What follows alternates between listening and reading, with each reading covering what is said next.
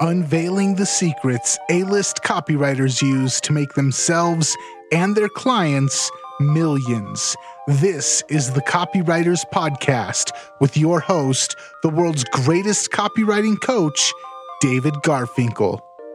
All right, copywriters, welcome back to the Copywriters Podcast with your host, the world's greatest copywriting coach, David Garfinkel. David, how you doing today? I'm good, Nathan. How about yourself? I am doing fantastic. I'm glad to be back on the air with you. And we've got another just value-packed episode for the listeners. So I'm going to turn it over to you. Okay. Well, let me start by telling you about my girlfriend. She has a dog named Sheila, and Sheila's an Australian Shepherd. Now, Australian Shepherds are working dogs, and they always seem to need to have a job to do. So last Tuesday, Deb was sitting down to write some copy on her computer, and she told me that Sheila was guarding the door for her. I thought that was interesting. Sheila didn't know what to do, but she figured out Deb didn't want to be disturbed. So Sheila gave herself the job of guarding the door. A smart dog. Now, I'm telling that story to give a shout out to Sheila, but also to show you something that today's show is about, how you can get instant understanding and have people remember more of what you say by communicating in images. Now, you may not remember the whole story I just told you, but I bet you understood the idea of a dog guarding the door while a writer was busy writing. And I bet you won't have any trouble remembering that. Why? Because those simple words, Sheila was guarding the door for her, creates a clear, simple image in your mind. Dog, door, woman, computer, writing. Simple. And this is important for more than the fact that I feel good about Deb being protected when I'm not with her. It's also because in addition to everything else, Sheila is fierce. And it's also important because today's show is about getting people to understand you instantly and remember more of what you say. And that's what we'll talk about today. But first, I would like you to instantly understand this. Copy is powerful. You're responsible for how you use what you hear on this podcast. Most of the time, common sense is all you need. But if you make extreme claims or if you're writing copy for offers in highly regulated industries like health and finance and business opportunity, you may want to get a legal review after you write and before you start using your copy. My larger clients do this all the time. So let's talk about a concept called the image word / word image cycle. This is a simple way of looking at how our minds work. I've never heard of anything else. I've never heard of this anywhere else or seen it anywhere else.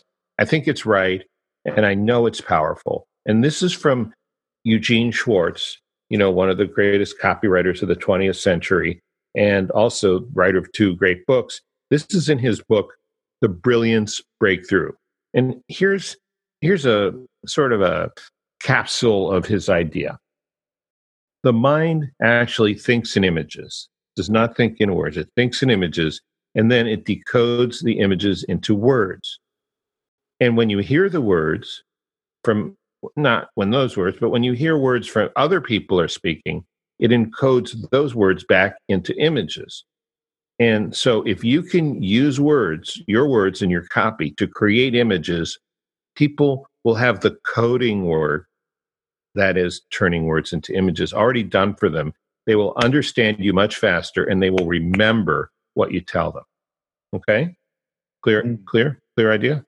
Yeah. So this is weird because what's coming to my mind is how easy it is, like you mentioned, the dog, the woman, the computer, how easy it is for people to grasp those type of communications, whereas trying to communicate ideas or trying to communicate more advanced, complex, concepts are always harder to communicate, always harder and more difficult, and there's always more room for error in interpretation. That's exactly right. And that's one of the two reasons that you want to learn how to do this. The first one is just what you said, that there's a possibility of error, and images are a lot less ambiguous, or maybe even totally unambiguous. Someone can't get you wrong. The second one is, I don't know if I've mentioned this before, but I've developed a word or a phrase called the law of work, Garfinkel's law of work. Mm-hmm. And the law of work says that the person who does the work gets paid. And this is not like a union shop steward thing. This is like a reality of life. And I'm only talking here about mental work. If you do the mental work to make it easy for your prospect to understand your offer, understand the benefits, understand what to do, if it's effortless for them as they read, then you get paid. If they have to do that work, if they have to figure out what the F you're talking about, then they get paid. What does that mean? They keep the money that you were supposed to get paid. In other words, you don't make the sale. So by converting key things into images as much as possible, you're doing the work so they don't have to, and you get paid. That's pretty nice, right? Yeah, absolutely. And it's we have covered this on the show before, but it was a great reminder because I totally forgot about that saying. Well, thanks. I do tend to repeat myself sometimes, but for good reason, I hope. Let me give you a couple of quotes from this incredible book, which is Brilliance Breakthrough by Gene Schwartz. And at the end, I'll give the link where you can buy this. Brian Kurtz is taking it from out of print to back on the market. And we can also put that in the show notes if you like. So here's a direct quote. Why do we memorize images instead of words? For a very good reason. One image can be memorized as easily as 4 or 6 or 8 or even 10 words. So instead of storing 10 separate facts at once in our memory, we only have to store one. Understanding is therefore image sharing. When you and another person understand each other, you share the same images. When the two of you talk about the same things, you both see the same things. When the two of you talk about doing the same actions, you both see how to do those actions. You have, on that subject, in that area, common minds. You think alike. And that is what communication is all about. Pretty cool, huh? Yeah, it reminds me of the old saying, a picture paints 1,000 words. Yes. I mean, Gene's understating it down to 10, but in fact, a good image could go on for hundreds of words. True. Now, here's why this is important. Sort of summing up the two reasons. The more quickly, easily, and directly you communicate images in your copy, the more people reading your copy are likely to end up buying. So let me give you some great examples. And this is one show where it's actually better to hear examples than to read the show notes, although I still would encourage people to go to the show notes at copywriterspodcast.com, because you may want to go over this a few times, especially if it's a new idea for you, or it's a fleshing out of an idea you had that you didn't really know how to do it. So I'm going to give 5 examples. Here's the first one. It's from my own copy on my critiques page on garfinkelcoaching.com. It's just one sentence. I've just given you a solid roadmap to begin critiquing your own copy. Now, what I did is I tried to do as bad a rewrite as I could of that sentence without images so you can have a comparison. Here's the bad rewrite. I've just given you a set of steps you can use to critique your own copy. I mean, that's not terrible, but it's not as instantly understandable and it's not as memorable as this. I've just given you a solid roadmap to begin critiquing your own copy. You can clearly, hear, see, understand the difference, right? Yeah, the roadmap, I have something to associate it with, and now what you're communicating is crystal clear. When you say a set of steps, I can interpret that as so many different things. I have really no idea what you're saying. I have a vague idea, but with a solid roadmap, I know exactly what you're saying. Right. I mean, a set of steps could be a staircase. It could be walking on a sidewalk. If you're a musician, wait, you are a musician. It could be going from B to C to C sharp to D if they're half steps, or C to D to E if they're whole. I mean, it just could mean a lot of different things, right? Mhm. So yeah. All right. Here's another example. The famous Joe Carbo, who has been dead a while, but he did some really great stuff. He wrote a book called The Lazy Man's Way to Riches, and this is actually from his ad for the book. He's talking about his life after learning direct marketing and changing his whole income and wealth picture, where he only works when he wants to. He says half of the time he'll only work 5 or 6 hours a day. Now, listen to this sentence from his ad. But about half the time, I decide to read, go for a walk, sail my boat, swim, or ride my bike. You can just see that. And you're from LA, Nathan. So, he was in LA. You can imagine where he's going to sail his boat, or you can see him. Maybe the ocean is too cold to swim in. Maybe he puts on a wetsuit, but you can see all of those activities, right? Mhm. Pretty easy. Now, I rewrote the sentence, badly, to show contrast. But about half the time, I'll engage in recreational activities. They're usually outdoors, and they involve exercise, but they're fun. Yeah, that's kind of dull by comparison to, but half the time I decide to read, go for a walk, sail my boat, swim, or ride my bike. Yeah, and the thing is, the second one, I like to do outdoor recreational activities that involve exercise. I have no idea what you're talking about, but the other one, go for a walk, I can envision that. Sail my boat, I see the boat. Swimming, I see someone swimming. Riding my bike, I see you riding your bike. So again, the amount of mental exercise that I'm having to do for the bad example is it's going to require me to stop, to think, or just to be lazy and say, I don't even care, I'm not going to do the work, which that entire sentence is wasted on me because I don't get what you're trying to put across because you didn't make it easy for me. Yeah, thanks. And just as a really adult example, I mean, if you have a dirty mind and he says outdoor exercise involve activity, you can imagine he's grabbing his wife and heading for the nearest bushes. I mean, it could be anything, right? It could. And the thing that I really don't want to gloss over, if you're writing, every word needs to have a purpose. Every sentence needs to have a purpose. And when your sentences are ambiguous like that, they have the two effects. Number one, I'm not going to know what you're saying, and I'm not going to bother trying to figure it out. So you've just wasted ink and you've wasted space on those sentences. Or number two, I'm going to stop reading. I'm trying to figure out what you were talking about, and now you've lost me. I've gone out of your copy. So either way, whichever effect it has on me, both of them are negative. Yeah, I totally agree with you. Those are great points, and that's why you want to find ways not to be ambiguous, and that's why this is such an inefficient way. Now, let me take an example from the master, and I'm not talking about Gary Vensavenga or Gene Schwartz. I'm talking about Ernest Hemingway. Okay. Now, this is from The Old Man and the Sea. It's just 2 sentences. It's a great book, The Old Man and the Sea. Here we go.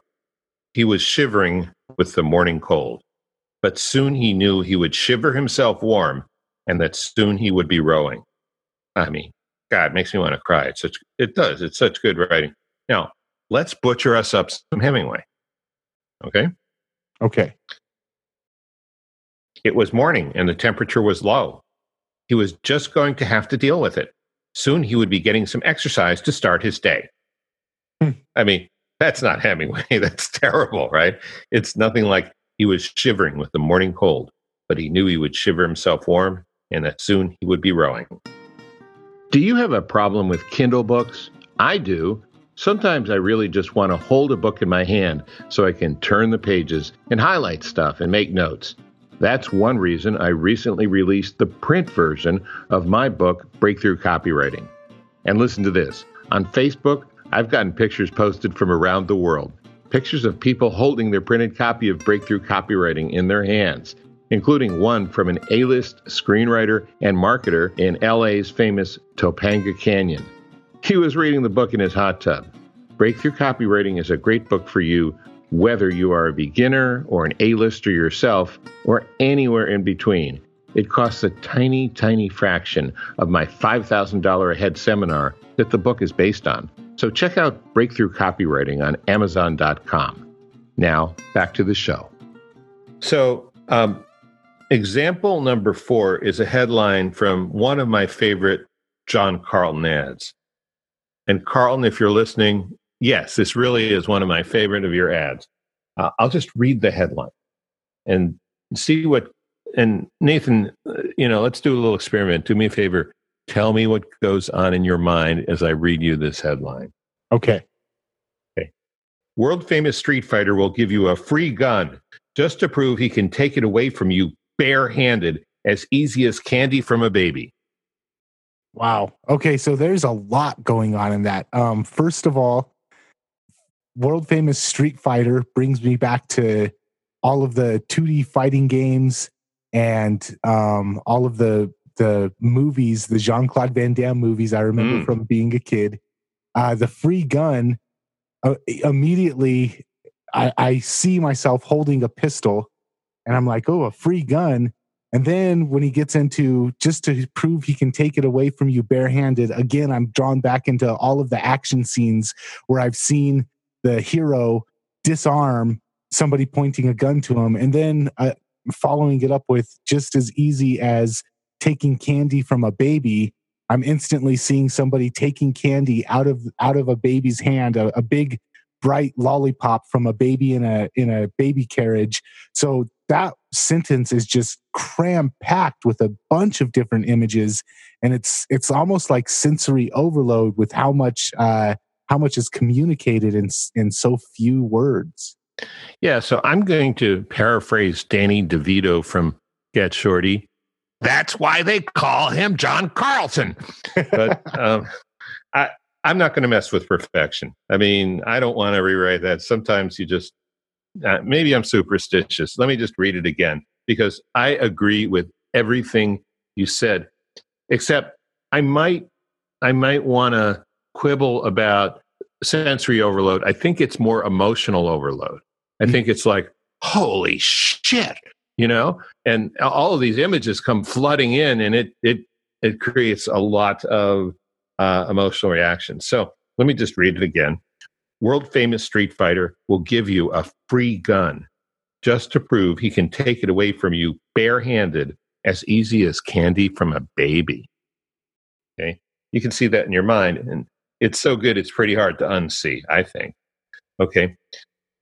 Let me give you something a little more techy, but still, very good copywriting from Carlton's friend and my friend, Joe Sugarman, who, he's well known for Blue Blockers, but he had quite a great catalog. I think it was JSA and Associates, or I don't know if it's so much a catalog. He did a lot of print ads, and he was quite good. This is for something he came out in 1976. And so, today this is like nothing compared to an Apple Watch, but we're talking 42 years ago, okay? Joe Sugarman's Laser Beam Digital Watch headline: never press another button, day or night, with America's first digital watch that glows in the dark. I'm not going to try and rewrite that one. Let me just read it again and let it sink in. Never press another button, day or night, with America's first digital watch that glows in the dark. There's just only one way you can see that. And if you like gadgets, or if you've gotten a digital watch, it's 1976, and you hate the fact that you can't see it, or you have to search for the button in order to find out what time it is at night when you're outdoors or it's dark in the room, this is awesome, right? Yeah, and immediately I can see by listening to that sentence, I can actually see in my mind. I can see the digital watch in my mind. I see it like I'm running. It's 9:30 at night. I'm out on my nightly jog, and I'm trying to figure out what time it is. And instead of having to fumble around with my watch, I just look at it and it's instantly there. Like I see that image. It paints that perfect picture. So it's not just like all of these examples. It's not just ambiguous. It's not vague. It paints a very clear picture, a movie in my head almost. Should I email Joe and ask him if he could sell you some of his back stock or something? Well, I do have a very unhealthy addiction to wristwatches, so okay. beneficial to both of us. We'll see about that. Okay, so the point is, as you said, you can see it, you instantly understand, and if it's something you're interested in, you will remember a digital watch that glows in the dark. Okay, so that pretty much wraps up today's episode, and just a little bit of advice for everyone listening. Look for opportunities to express your ideas as simple, powerful descriptions of images. It will make your copy easier to read, more exciting. It will work better. And I also want to point out what I shared with you is one small part of just one of 16 chapters. I mean, the book's just that good. The Brilliance Breakthrough is a book that will open up your writing and maybe even change your life. I got my copy 15 years ago from Gene Schwartz's widow, Barbara, and then it went out of print. And I don't blame her. I mean, geez, she was getting up there in years and she didn't want to run a publishing company. That was Gene's business. But Brian Kurtz, thankfully, has brought it back on the market, and I highly recommend it. And, here's a warning. It's not cheap. And it's worth every penny and then some. And you can find your copy at brilliancebreakthroughbook.com, brilliancebreakthroughbook.com. And I wish I was getting an affiliate commission for this, but I'm not. So just full disclosure. And that's fine. I wish a lot of things, but. So I kind of want to encapsulate this. We mentioned at the beginning of the show how a picture can paint 1,000 words. Mm-hmm. Really, though, when you're a copywriter, you need to make sure that your words are painting a picture. Absolutely. Great point. It is turning the old cliche on its head in a very important way. Yes. Nice. All right, David, another fantastic episode. I have some editing that I need to go back through my own copy and start doing. So thank you so much for that. What do we have coming up next week? Well, we have the amazing power of surprise in copy. Ooh, all right. We're going to have to let that be a surprise then. Thank you so much, copywriters, for joining us. We will catch you next time. Until then, have a good day. Bye.